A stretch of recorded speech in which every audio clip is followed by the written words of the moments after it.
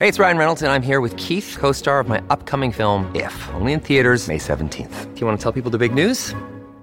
All right, I'll do it. Sign up now and you'll get unlimited for $15 a month and 6 months of Paramount Plus Essential Plan on us. MintMobile.com/switch. Upfront payment of $45 equivalent to $15 per month. Unlimited over 40 gigabytes per month. Face lower speeds. Videos at 480p. Active Mint customers by 531.24 get 6 months of Paramount Plus Essential Plan. Auto renews after 6 months. Offer ends May 31st, 2024. Separate Paramount Plus registration required. Terms and conditions apply if rated PG. For logbook servicing you can rely on, you need to make the right choice. You need trained professionals who are fully qualified to service your car according to manufacturer's specifications. For real peace of mind and a nationwide warranty, book in or book online at repcoservice.com. Well, g'day and welcome to the Spirit of Sport on Sydney's newest home of sport, 1170 SEN.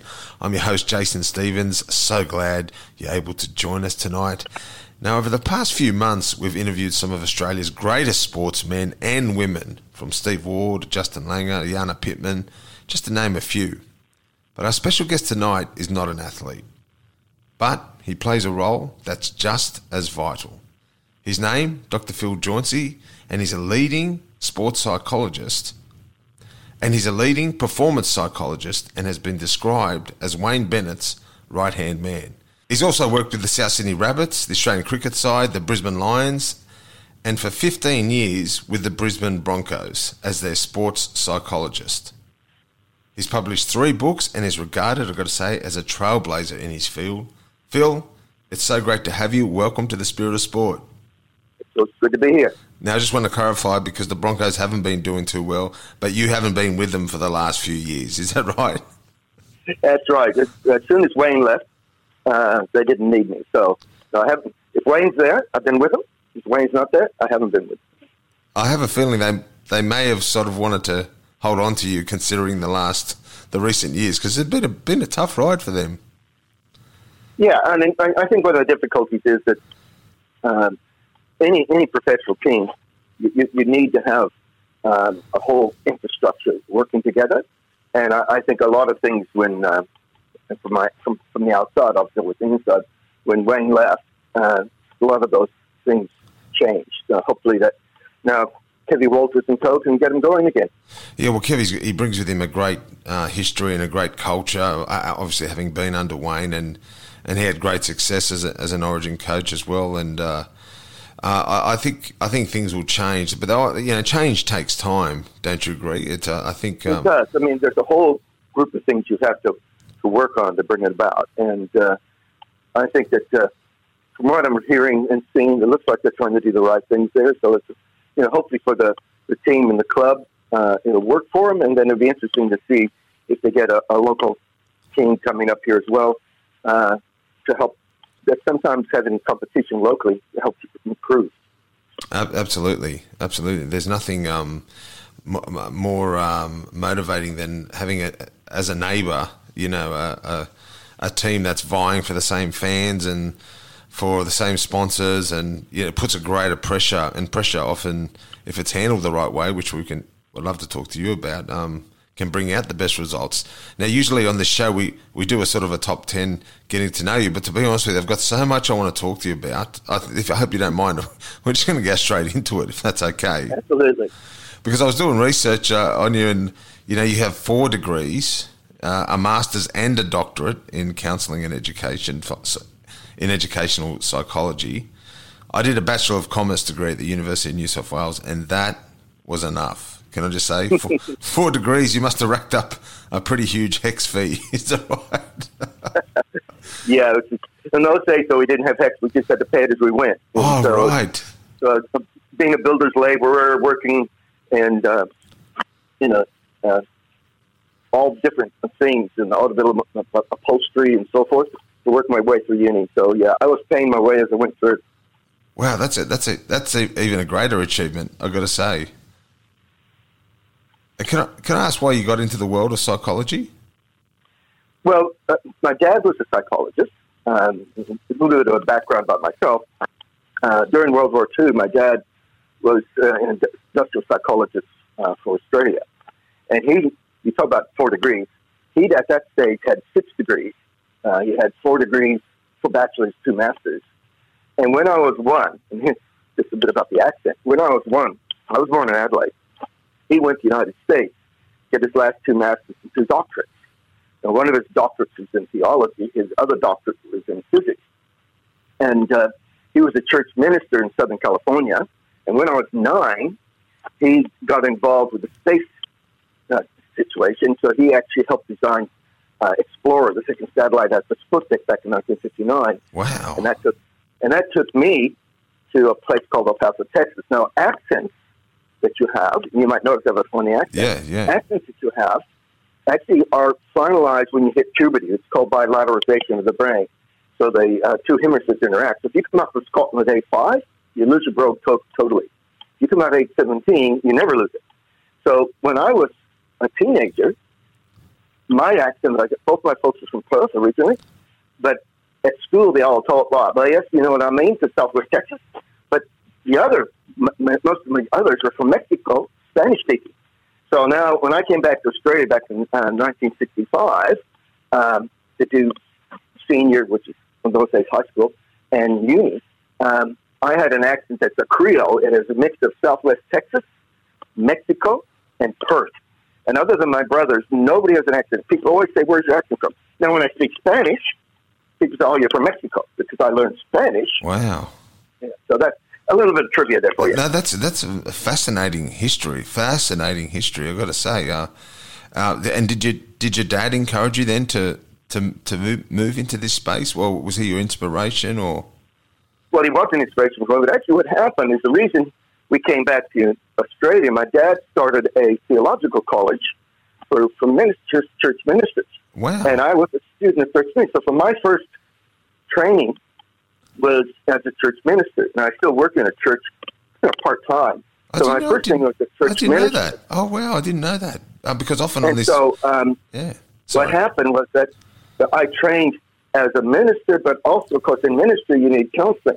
And since my dad was a counseling, so my first degree at University of Queensland, I had one major was in psychology, one major was in history, and I had to do things like Greek and stuff like that. And then my second degree was in child development, but it was also a divinity degree. So that's how my first 2 degrees got. And then when I was in 1972, I went back to the United States because my dad, I went over there to get my master's and doctorate from a place called New Mexico State, which is a state just north of Texas. And I did my doctorate in educational psychology and counseling. And then that brought me back to Australia. In 1975, I was a lecturer at a teacher's college, teaching teachers in education, in psychology. And that's how I got into rugby league, because they had a team there in rugby league, and they needed somebody to help them. Now, I was, I did raffles, scrapping, all that sort of stuff. And and that got me into psychology. In those days, there was no sports psychology. It didn't exist. Mm. And so I started working with, that's where I met Wayne Bennett. He was coaching police in those days.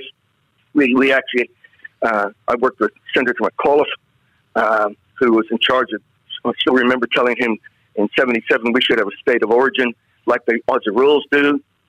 He said it'll never work, and 2 years later they started Aussie rules. But I started the state of origin. So that's a little bit of a trivia background about my background. Wow, that's really interesting. I didn't know, especially because, I'm a Christian as well, and I didn't realise about your faith background. Which is still preach. Oh, you still do? What can I ask? What church you go to? Well, it's occasionally I preach at a church called Brisbane North Church of Christ. Oh, right, okay, yeah, that's fantastic. Actually, when I first, made a commitment to Christ, and as distinct from going to church every week, which I'd done my whole life, often several times a week, and then someone had informed me that, you can actually grow closer to God. And one of my teammates, actually, Brad Mackay, who was a really great player but a great guy, and I found myself in a Church of Christ, actually, in Bexley, in New South Wales. And I remember, all I remember was they were really clapping and they were singing passionately, and I just remember thinking, this is not for me. This is not for me. But then someone said to me, he said, but when you go to you run out in front of crowds and people are cheering and they're clapping and they're happy and they go, don't you think people could be happy about God? And I thought, that's a good point. That's a good point. People could be happy about God. It's just I came from a religious background where it was very solemn and almost at times morbid, I've got to say. But with always the right heart was there, but it was just the presentation of it was always a little bit different. But that's really good because I actually found you, can I just say a bit of history is that I spoke to Martin Lang, he's a former player, Queensland player, and I was saying, Martin, I really want to talk to someone about why players are struggling so much and the role science plays as well in maybe losing adrenaline, not being maybe a little bit addicted to adrenaline when you finish retiring and so forth. And he said, mate, there's only one bloke, and I don't know him really, but I'm on LinkedIn with him, and he said, this is the guy you need to talk to. See if you can get to him. And so I'm very glad he said, he recommended your name, and it's a major help to me because I often meet athletes, and we talk about life after football, and we all sort of feel this loss, and it's something that it's hard to explain unless you've been through it. And it's not just athletes, I spoke to a lawyer recently, retired, and he was like, I don't know, I'm just like, he was feeling those, and I could really understand. And with football, obviously, every week there's this intense sort of battle, and there's camaraderie, and once it all finishes, a lot of players sort of struggle. Did any of your focus of your studies, did it delve into that space? Was it more aimed at helping players, navigate their time? I spent tons of time with players, helping them go from playing and not playing.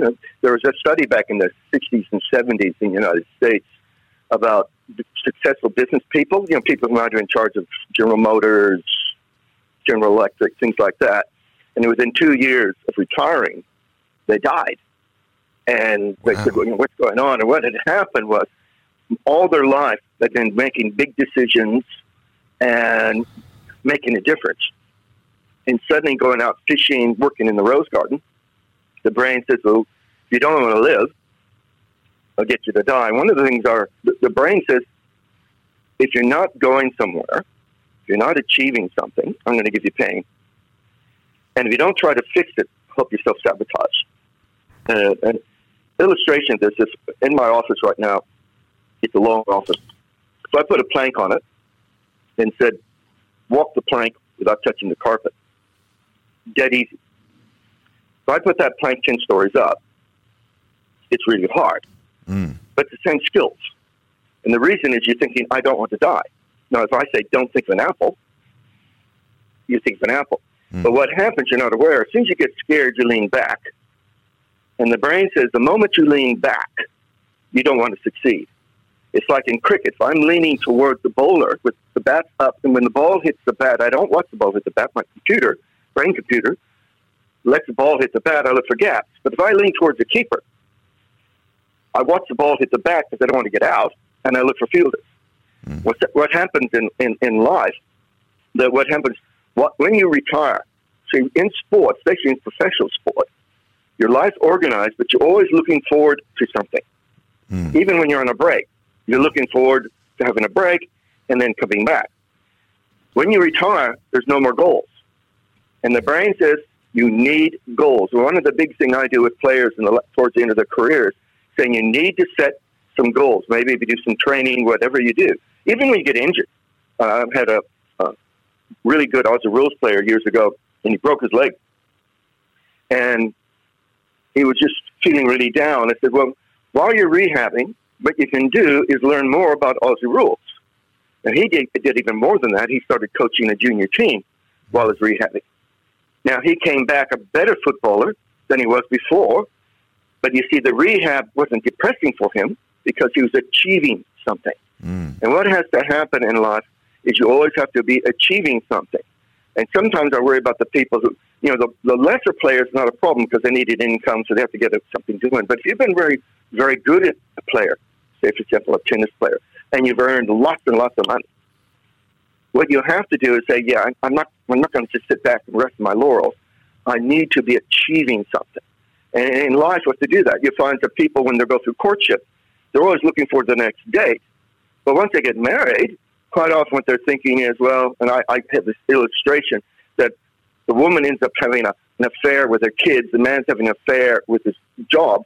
In other words, they stop focusing on each other, and they're surprised that the romance goes out of the relationship.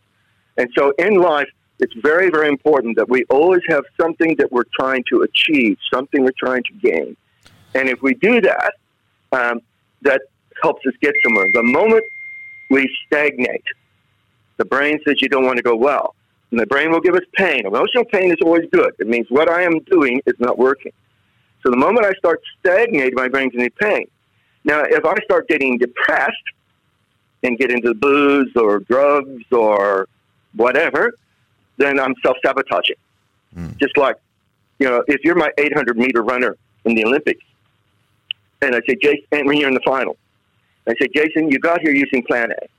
If you use Plan A tomorrow, you're going to have 97% chance of getting gold. But if you go to Plan Z, which we should because it's important, you'll get 53%. You'd fire me as a coach. Well, getting back to the plank illustration, if you lean forward and look up, there's very little chance you'll fall off the plank. So when you're walking on the carpet, you have 97% chance of success. Now your life's on the line. You lean back, and you follow a strategy that gives you 53% chance of succeeding. And you'd have to fire that coach. And so often in life, what we do, when we're under pressure, when things have changed, we go to Z. And it's very, very important. We've been created to keep achieving, keep doing something. I'm not being somebody who's 98 years old. Those people who live longer are always planning, what am I going to do today? What am I going to do today? And they're looking forward to it. Whereas you see some people much younger who are very sickly because they're simply saying, oh, life's bad. If only things are better. And one of the things it's very important in life, and not just in sport, that we never say if only. Because when we say if only things were better, we're saying until something beyond my control changes. And we're not made for that. We're going to have to move the other side. Only if I do what can I make this obstacle an opportunity. Only if I do what make this problem a potentiality. So getting back to the athletes, when you retire, it's very, very important you get something new to capture your imagination, to capture your energy. And then suddenly what happens is the adrenaline from sport. And one of the sad things is a lot of people's esteem came from just being a sports person. Now, fortunately, I've never had that problem because when I played rugby league, I was so bad I never got sledged. But the thing is that when you get somebody who's all their adulation comes from being a good sports person, and they think I'm good because I'm good at sport. Well, see, you're not good because you're good at sport. You may be good at sport, but you're good because you're a decent human being and making a difference in life. And so what we have to make sure is that when you transfer from being a sports person, you're still making a difference in life. So that gives our ego an identity and makes it feel worthwhile. But you don't feel like when I retired, you're right, I'll touch on that identity, but one of the issues you face, even if you do go into, say, a job that's it's a good job and there are goals and so forth, do you feel there's still a struggle there because part of the adrenaline that you would get weekly from playing is no longer there? It's very hard to replicate that in another job, even if it's a good job and it's a rewarding job. And is there a science behind that? Can you become addicted to the adrenaline? And how do you deal with that? What's the coping mechanism? You've got to find something else that gives you the adrenaline. I remember Lee Matthews once said publicly that when he left coaching had the highs of going into the game, and then the lows of the game didn't go well. And he became a commentator. And he said it was like neutral. There were no highs, no lows. As you said, the endorphins weren't firing as a commentator. Yes.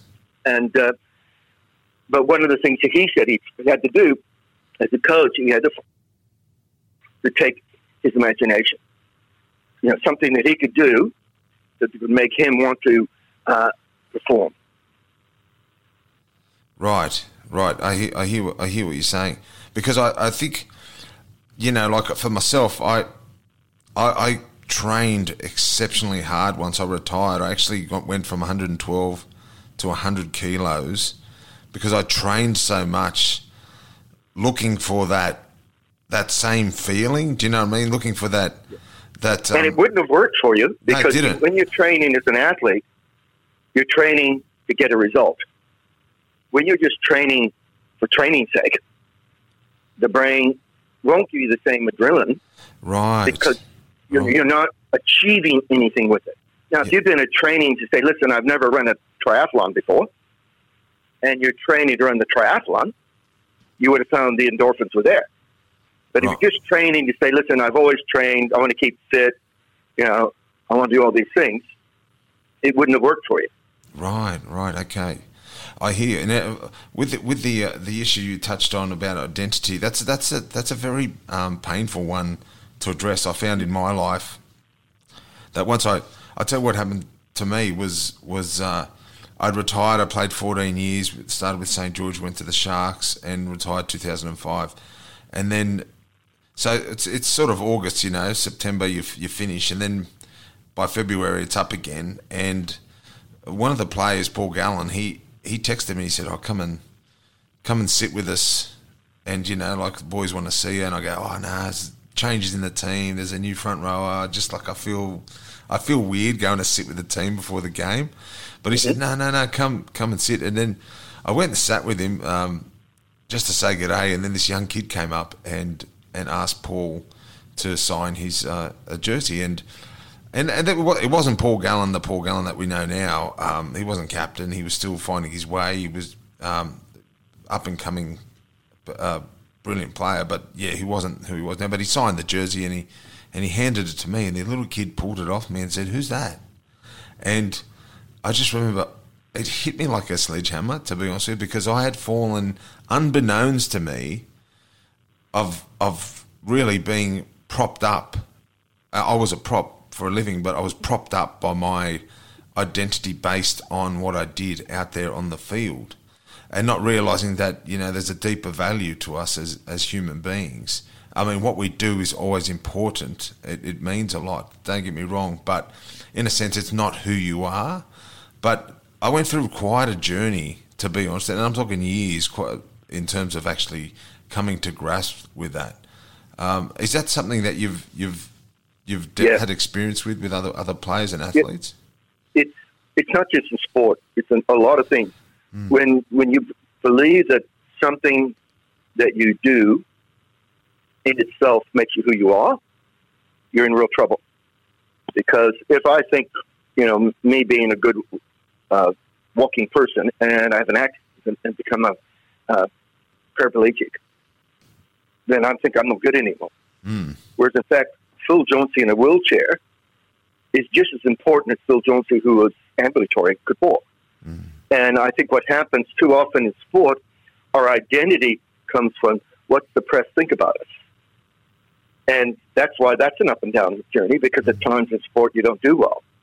But the big thing, you're right, is I always tell people being put on a pedestal, and pedestal is another word for a toilet.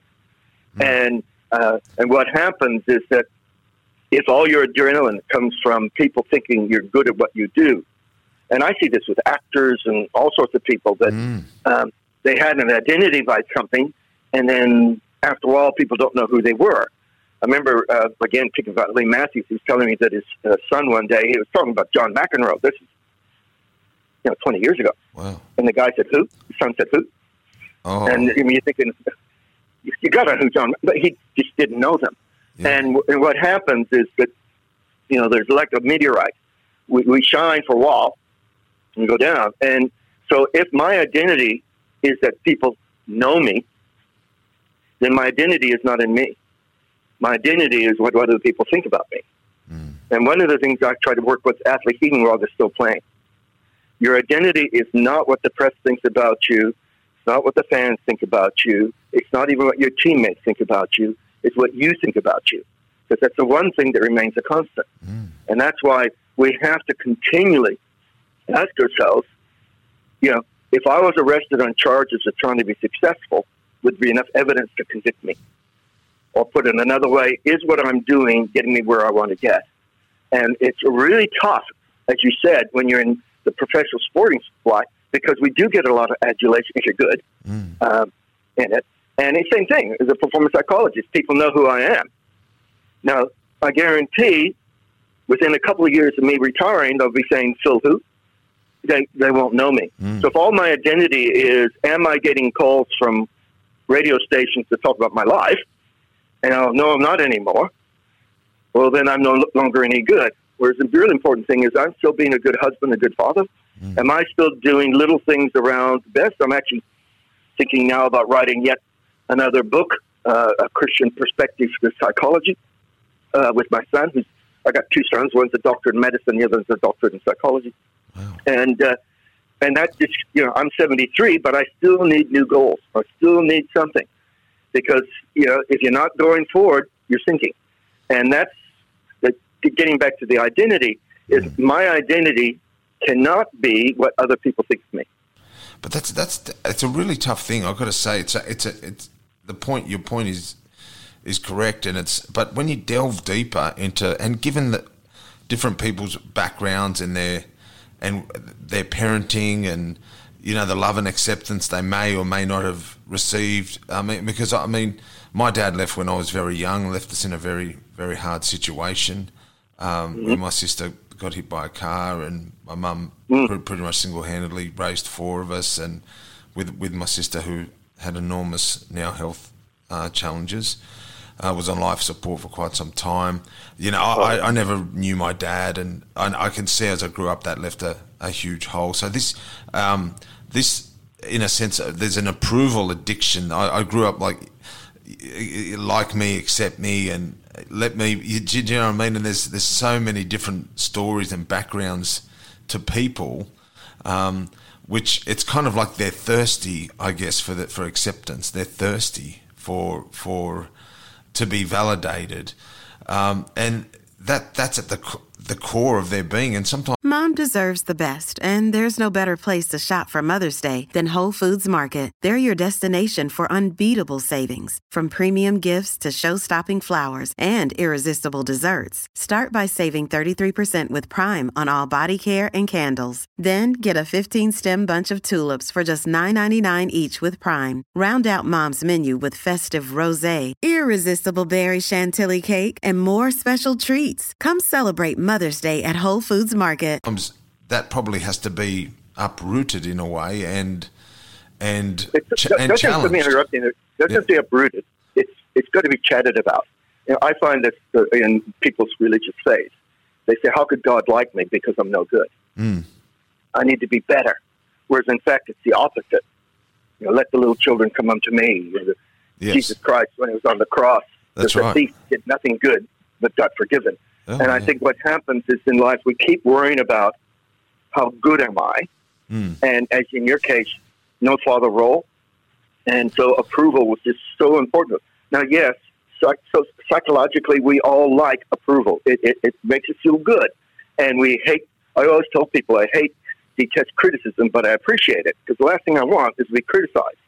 But on the other hand, I've got to work out that if I want to keep moving forward, it's about me moving forward. It's not about, as much as I love my wife, if my happiness is totally in her liking me, I'm in trouble because I stuff up a lot. I'm a human being. And so it's not in that. It's not in my boys approving of me. Now, yes, hopefully what I'm doing, I will get approval. But it's got to be, am I as an individual moving forward? And what happens is, sadly, in sport, it's not about what you think about yourself. It's what either selectors in cricket or the coach or whoever thinks about you, the Olympic Committee. It's what they think about you. And so you're able to not worry about what you think. You have certain things you can do to get them to think. But ultimately in life, it's really about, am I doing what makes me a reasonably fulfilled person? And this is why sometimes that's where my role comes in.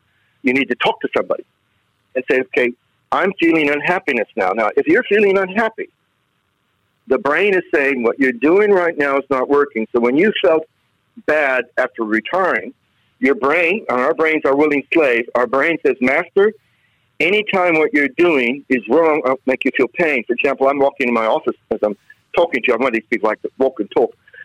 If I stepped, and I'm barefoot at the moment, if I stepped on a thumbtack, that would give me excruciating, horrible pain. Now, the reason the brain gives me pain is that, Phil, if you keep doing what you're doing, it's going to get worse. Now, even when I pull the thumbtack out, I still have pain because the brain says, no, it could be infected. You need to fix that. Now, if I was walking in a shoe and there is a stone in my shoe, that gives me pain. But as soon as I pull the stone out, I have no more pain because the brain says, what you're doing is no longer going to cause you worries.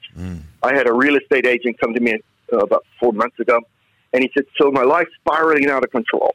So what's happened? He said, well, my wife left me. And I said, oh, yeah, but what have you changed? What do you mean? What were you doing when you weren't feeling pain? He said, I go for a run in the morning before breakfast, have a nutritious breakfast. And when I got to work, I'd make sure to find 3 people to talk to, have a joke with, make sure I rang 3 clients. And if I didn't have anybody to see, I'd get out on the road and see some properties. I said, what are you doing now? He said, I'm going for a run. Not having a nutritious breakfast, matter of fact, having a bit of hooch. And he said, when I get to work, I'm not talking to people. And I'm not making the phone calls. I'm not getting on the road. Now, in sales, there's 3 rules of sales. Rule number 1 is see the people. Rule number 2 is see the people. Rule number 3 is see the people. I said, mate, go back to plan A. They said, why? Because reason you came here, people only come to me in pain. Nobody comes to me to say, listen, my sport's great, my marriage is great, my business is great. So when they're in pain, I know what they're doing is not working. So I said to him, go back to plan A, and he rang me a week later. He said, unbelievable. I'm going for a run now. I'm having a nutritious breakfast, talking to people at work, making phone calls, and my wife's even talking to me again. So what we have to work out is that we tend to try to ignore the pain. And one of the things I say to people, anytime you have a most of pain, whether it be after you retired from sport, could be anything, you need to embrace the pain and say, okay, what I'm doing right now is not working. I need to come up with a better strategy. It's so good we're talking about this because, yes, it goes beyond sport, but I've got to say the mix of psychology and sport, it's still very foreign and new to many people. I never experienced really any assistance in that realm when I was playing, and obviously now we're starting at least to understand how a good frame of mind is just so important, for all of us. But can I just disagree with you on that? Yeah. Because see, where I come from, that's why I call myself a performance psychologist, not a sports psychologist, even though I'm the sports psychologist APS thing, is that most sports psychologists say you have to have a good frame of mind. Now, my dad was a psychologist, and years ago a man came to him and said, Dr. Jauncey, I've fallen out of love with my wife. I want to divorce her. My dad said, fine. What I want you to do for the next 5 days, do something special for your wife every day. He said, like what? Take her out to eat bars and flowers. On the 6th day, we'll talk about the divorce. Came back on the 6th day, said, Dr. Jauncey, I'm embarrassed. My dad said, why? I fall in love with my wife. So what had happened is waiting to feel romantic to act romantically. It's the other way around. Yep. When you act romantically, you're romantic. Yep. So that, as I said, I had a cricket here the other day. I said, does the ball or the bat care how you feel? And so there's this myth that if you don't have a good frame of mind, you can't perform. I don't always feel like a loving dad and a loving husband, but I can always act that way. And so when I start acting like a loving dad and loving husband, I start feeling that way. But if I said until I feel it, I tell the story. Years ago, my youngest son, when he was 18, was playing indoor soccer and broke his elbow. Got it rewired. And our house is like a 3-tier level. We have 2 levels one side, another level in between. Anyway, so we had these carpeted stairs. And he's coming down the carpeted stairs. We just watched him, and he slipped. So to protect himself, he twisted, hit a pot plant, severed his kidney. ICU. Now, fortunately, rhinologist saved it, but I was running this 2-day course. And my plan A is speak quickly, tell really bad jokes. For example, why'd the guy call his curving hinges? She was something to adore.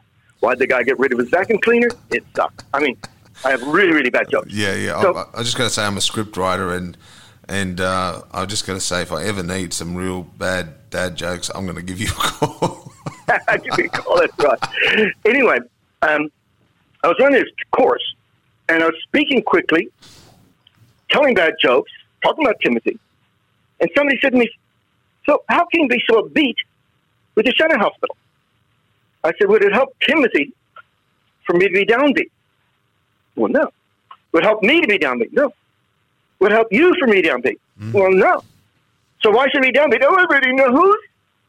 When you don't feel good, you can't act good. So, okay, people, let's imagine you're sitting here, you're so depressed, life sucks so much you need 3 straws, and a fire breaks out. How many of you say, well, I would leave, but I'll wait till I'm not depressed before I go? And you see on their faces. They said, let's even be positive. Very true. I said, let's imagine I tell you, people, I got a bar of gold bullion for you outside, but you got to get it within 180 seconds. How many of you say, well, I would get it, but I'm depressed? And you see the looks in their faces. See, one of the myths in life is feelings, being led by feelings, isn't it? I get rung by journalists all the time. How can this guy play with all these off-field problems? I said, well, which skills doesn't he have? Tackling, running. What skills doesn't he have? And see, what's happened is you believe this guff that when you have self-doubt, when you have self-worry.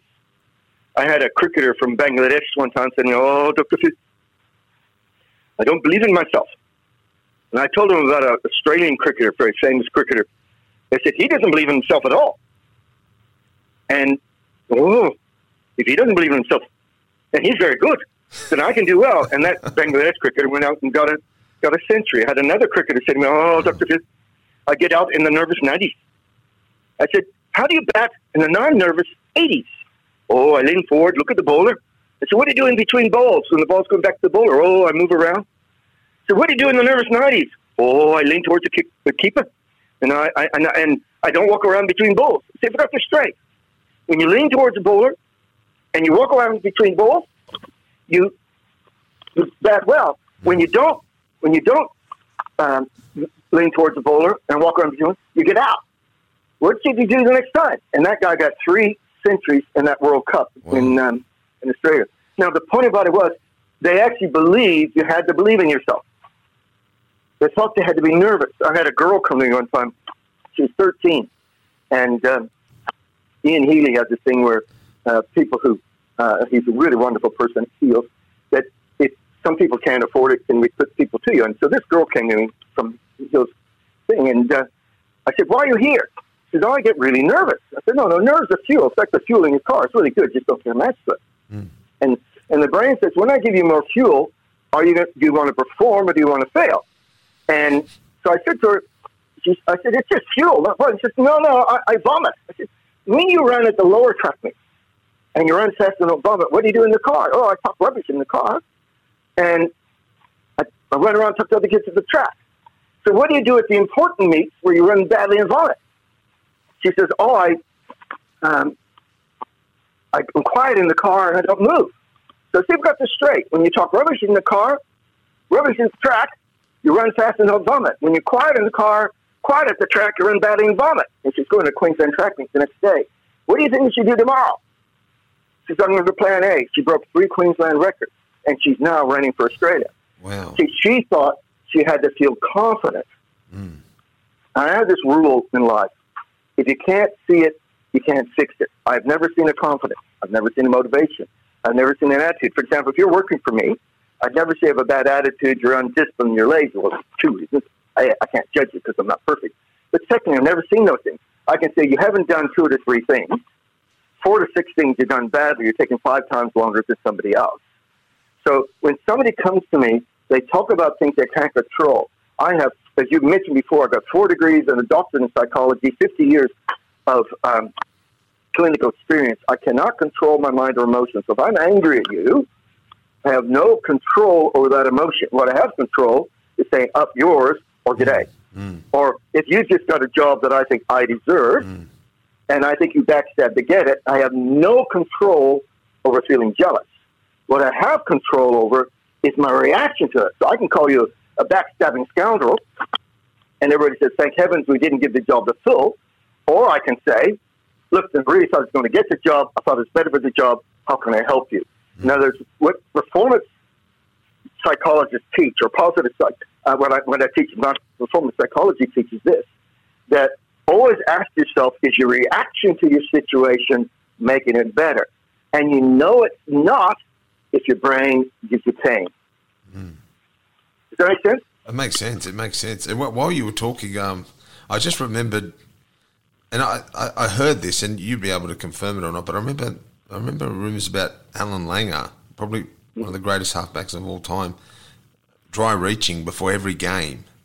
He did. And I used to actually, when I heard that, I felt better. I felt better because the nerves that I used to have, like you'd often go to yourself, why am I playing this game? Because the nerves they'd come, at full force. And I remember thinking, but if Alan Langer's vomiting and going out and playing like he does, you must be able to do it regardless of the way your mindset is in a sense. I had an Aussie Rules player with the Lions, almost all Australian for 15 years. Wonderful player. In his third last game, he came up to me and he said, "Phil, I'm really worried." I said, "What's wrong?" He says, "Actually feel good." Now, he had, I do profiles on every player, whatever, and there's one profile that these people are never going to be up themselves, but they're always going to doubt themselves. So like that cricketer I was talking about before, that if I judge you as being 7 out of 10, they'll judge themselves as being 5 out of 10. So they never are confident. They're never going to be arrogant, up themselves. They're never going to try to get away from responsibility. Man, they take too much responsibility. And I had a fencer in Melbourne, like Olympic fencer. She said, "Phil, I'm ranked 5th in the world. Why don't I back myself?" And told her about the footballer. When I told the footballer about her, he said, "Welcome to the club, baby. I had a jockey here just the other day. She had that profile." I told her, "Welcome to the club, baby." Now, the thing about that is, if you have to feel confident to play confidently, you're in trouble. But fortunately, you can always play confidently. So going back to that plank 10 stories up, you don't have to feel confident, but you can ask yourself, which strategy is going to be better? I had another jockey here years ago came to me. He said, I've lost my confidence. And of course, I'm a real sarcastic guy, and I picked up a basket. "It's not in here. Where is it? Do you remember where you lost it?" And he gave me this funny look. Now, he's the sort of guy that when he rides well, he got to the track late because he had a profile that, and he's like me. I'm the sort of person, the last thing I need is information. I have to trust my instinct. And don't give me detail.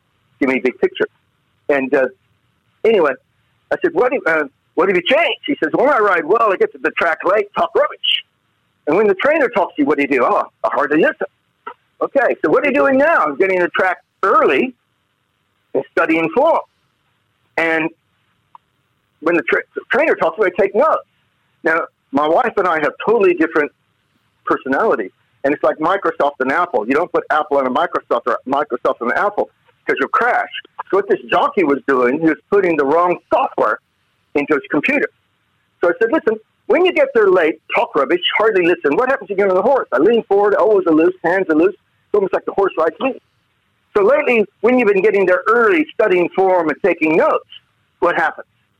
He says, "Well, when I get on the horse, I'm leaning further back." I mentioned before, leaning back always turns you off. And my elbows are tight, and hands are tight, and I lose. So what do you should do tomorrow? So I think I need to go back to plan A. He rode 2 winners. About 6 months later, down in Sydney, running this course, and you turn your mobile off. When I turned my mobile back on, I rang him. And I said, "You wanted me?" So I thought I needed you. I just sounded sort of talk crap with. I rode a winner in a second. In other words, it's very important for people to learn that you don't have to feel good to act good. But when you act good, it feels good. And one of the things where I find when people come to me, they're all worried about getting the mindset right, getting their attitude right. So no, get your actions right, like that real estate agent, and other things that take care of themselves. That's so good. I mean, share a little bit about your work at the time at the Broncos. It was a hugely successful sort of period when you were there, and probably the reason why Wayne called you to go to South Sydney. But what was it like under Wayne Bennett, and did he have an approach to psychology and sport? Did he leave that to you, or? Well, again, it wasn't like there's segments. One of the Wayne's best things is he treated players, and players knew that when Wayne was working with them, it wasn't just to get the team play better. It's for them to be better. And even players that had to get dropped from Broncos for disciplinary reasons, they would still ring him remember one player got dropped, and Wayne got him into Newcastle when he went down there. Wayne said, once you paid your dues, it's fine. So every player knew under Wayne that he was wanting them to be a better person. Mm. And that's why players, when he got in trouble with the Broncos, because players were ringing him up. And the Broncos, this went the last time, you're trying to do other things. He was actually, players ring him all the time. And they always ask, what's your opinion? Even, Benji Marshall said he rang Wayne, where do you think I should do? And he went to South, but he didn't ring him to go to South. He said, what should I do? And so Wayne's greatest strength is that he really cares about his players.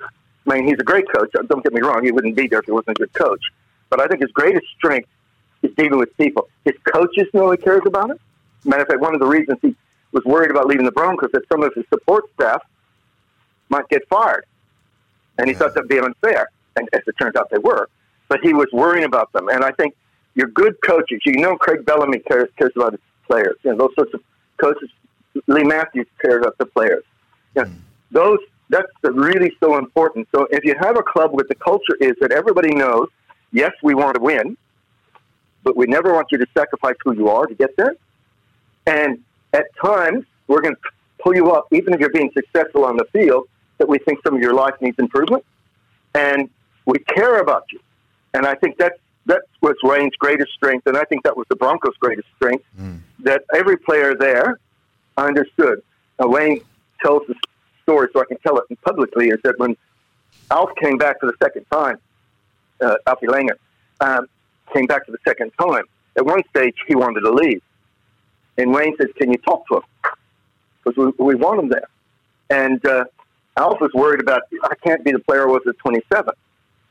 And I said, Alf, we don't need a player at 27. At this stage, they needed some leadership, and we need the leadership. In fact, he was still a really good player. But Alf was, had high standards for himself. Yeah. Now, the fact is that Wayne was worried about Alf as a person. And that's the greatest strength I find with Wayne. And you find any of the players, when they talk about Wayne, they may have criticism about various things, but they never criticize that he judged them falsely. And Wayne used to have on a thing in the Broncos that said this: God, give me a coach that asks more of me than I ask of myself. Wow. What a great saying. And I think there was a saying as well that people don't care how much you know until they know how much you care. Absolutely. Which is really what you're saying, and I am aware of, and I probably need to blame you now, knowing your insight into Alfie Langer, because I was part of that Origin team for New South Wales, and Alfie came back from England, and I was thinking, surely he's over the hill. Shortly he comes out and just blows us out of the water. So thank you very much, Dr. Phil, for that. You've covered so much ground, and it's just been, we could talk for ages, to be honest with you, but for the benefit of time, is there any other area that that you need to emphasise, as in mental health in sport, or is there any other progress you think you could, because you're so well versed in so many areas? I think the biggest thing, I've already said it, but I just can't stress this enough, is that people need to embrace when they're in pain, emotional pain. We tend to do what happens if I have a knee injury. People think pain is good. The doctor will give me more pain. Because when the pain, when they hurt my knee, when I go to a physio or a doctor, the pain is finding what the etiology, which is the word for cause. What's the cause of my pain? Because unless you find the cause of the pain, you don't get the cure.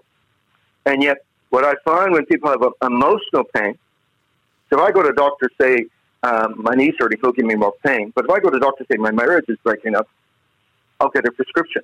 But there's nothing wrong with me. And so somehow there's this myth that if you have emotional pain, since we don't know the cause, we can't find the cure. So we'll give you palliative care. And the worst thing I think can happen, and this is my bias, is that if I have emotional pain, going back to physical pain, I don't mind you giving me short-term something to stop the pain in my knee, but ultimately I want the pain in the knee to go away because the cause has changed. And the same thing is, if I'm having pain The last thing I need is me to ignore it. So when I go to a doctor and he gives me medicine after my marriage breakup, what my brain was saying, so the way you're handling the marriage breakup is not working. So that if I go to a doctor and say I'm depressing, by the way, I never use the word depression because you can't see it, but if I'm depressing, which means stopping, I go to the doctor, I'm depressing, he says, you need to take time off work. I say, no, that's going to stop me more.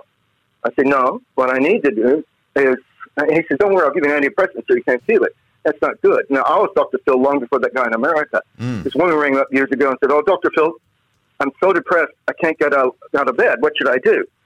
And, of course, I said, get out of bed.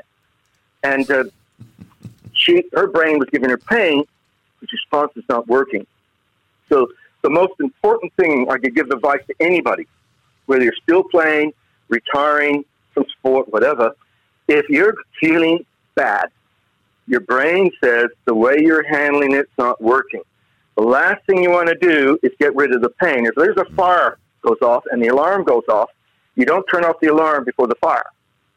And so I just can't stress it enough. Anywhere in life, anytime I have problems, if I think my wife's not liking me, I'm feeling negative, say, what's going on? Now, she may only have gas, but the thing is, I will ask her. Because whenever there's pain, I'm asking myself, I might be doing something wrong that's not working. Now, it may only be transient. It may be minor. But if I don't acknowledge that when I'm feeling emotional pain, my brain is saying, Master, what you're doing is not working. It's so profound what we're saying. It's something that, I've always, heard the saying that pain is God's megaphone. Where he whispers to us or shouts in our pain, really. But well, we've been created. We've been created in a way. See, we wouldn't survive. Forgetting where you come from, whether you're religious or not. As a species, we wouldn't have survived if we didn't have fear when what we're doing is not working, didn't have anxiety, what we're doing. For example, a soldier at the beginning of a war, he gets scared, and when he gets scared, he stands stiff.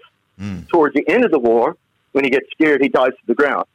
And he's worked out, rather than just be paralyzed by pain, react to the pain. And that's what we've been made. We've been made when every time we get pain, getting back to thumbtack in your foot. Whenever you have pain, react to it so that you can make things better. And we've been made that way. And I often quote a verse, 1 Corinthians 10:13, that says this: there's no situation given us in life that is too difficult for us to handle. But within that situation, we always have the power and the resources to deal with it. So if I get diagnosed with terminal cancer, if I say if only I didn't have cancer, I'll probably die in 1 year. If I say only if I do what, can I make the next 2 years good? I'll probably live for 4. I'll still die. And the thing is, we've been made to the point that whenever there's something negative happens to us, we have an ability to try to make it better. We may not be able to solve it. Make it better. Like that real estate agent, his marriage may not be solved, but at least the way he's dealing with it is better than the way he was dealing with it. It's so good. It's so good because, pain, I agree. It's an opportunity. And from a spiritual point of view, it's not for God to see how strong you are, but I think it's for you to see how strong you are. It's like when you're bench pressing. When you're bench pressing in the gym, it's like, how much weight can you lift? You don't know unless you put the weight on. Do you know what I mean? And I'm just so grateful for the conversation and for your years of service in this field. And I know it's not over. I know there's more ahead, but you've really been a trailblazer in the field of sports psychology, and you've helped a lot of people. My only regret is that I would have greatly benefited from having someone like yourself when I was playing. But I'm glad that things are slowly sort of changing in that realm, and clubs are seeing the value of that. And it's good. They're doing a good job in that. A lot of clubs are now getting more development officers, getting people like we're talking about the Broncos before. They've been Petra Sevnasiva in to help players. And he's not a psychologist, but he's developed a wonderful guy. And I think the more and more they do, they say it's not just about how you pass the ball and make tackles. It's about you as a person. Dr. Phil Jauncey, thank you so much for your time, and thank you everyone for listening as well. And if you missed tonight, of course, you can catch up next week, Sunday morning, 5:30 to 7 a.m. We replay this conversation. It's one not to miss. Tell your friends. It's also on 2CH Digital, but also, if you're not listening on the wireless, as we say, you can go to 1170 SEN Catch Up, go to the Spirit of Sport, and of course all our interviews are there. And this is one that I really feel, whether you're interested in sport or not, it's going to be it's a life. It's one that you'll get a lot of nuggets for your life out of. I know I have, and I could speak to you a lot longer, but I know our time is gone. But thank you so much again, Dr. Phil, for your time. I really, really appreciate it. My pleasure. Glad that you rang. And everybody have a great week. I trust the best is yet to come. Stay positive, because, and even if you don't feel positive, as Dr. Phil would say, do it anyhow. For logbook servicing you can rely on, you need to make the right choice. You need trained professionals who are fully qualified to service your car according to manufacturer's specifications. For real peace of mind and a nationwide warranty, book in or book online at repcoservice.com. Do it afraid. I'm Jason Stevens, and you've been listening to The Spirit of Sport.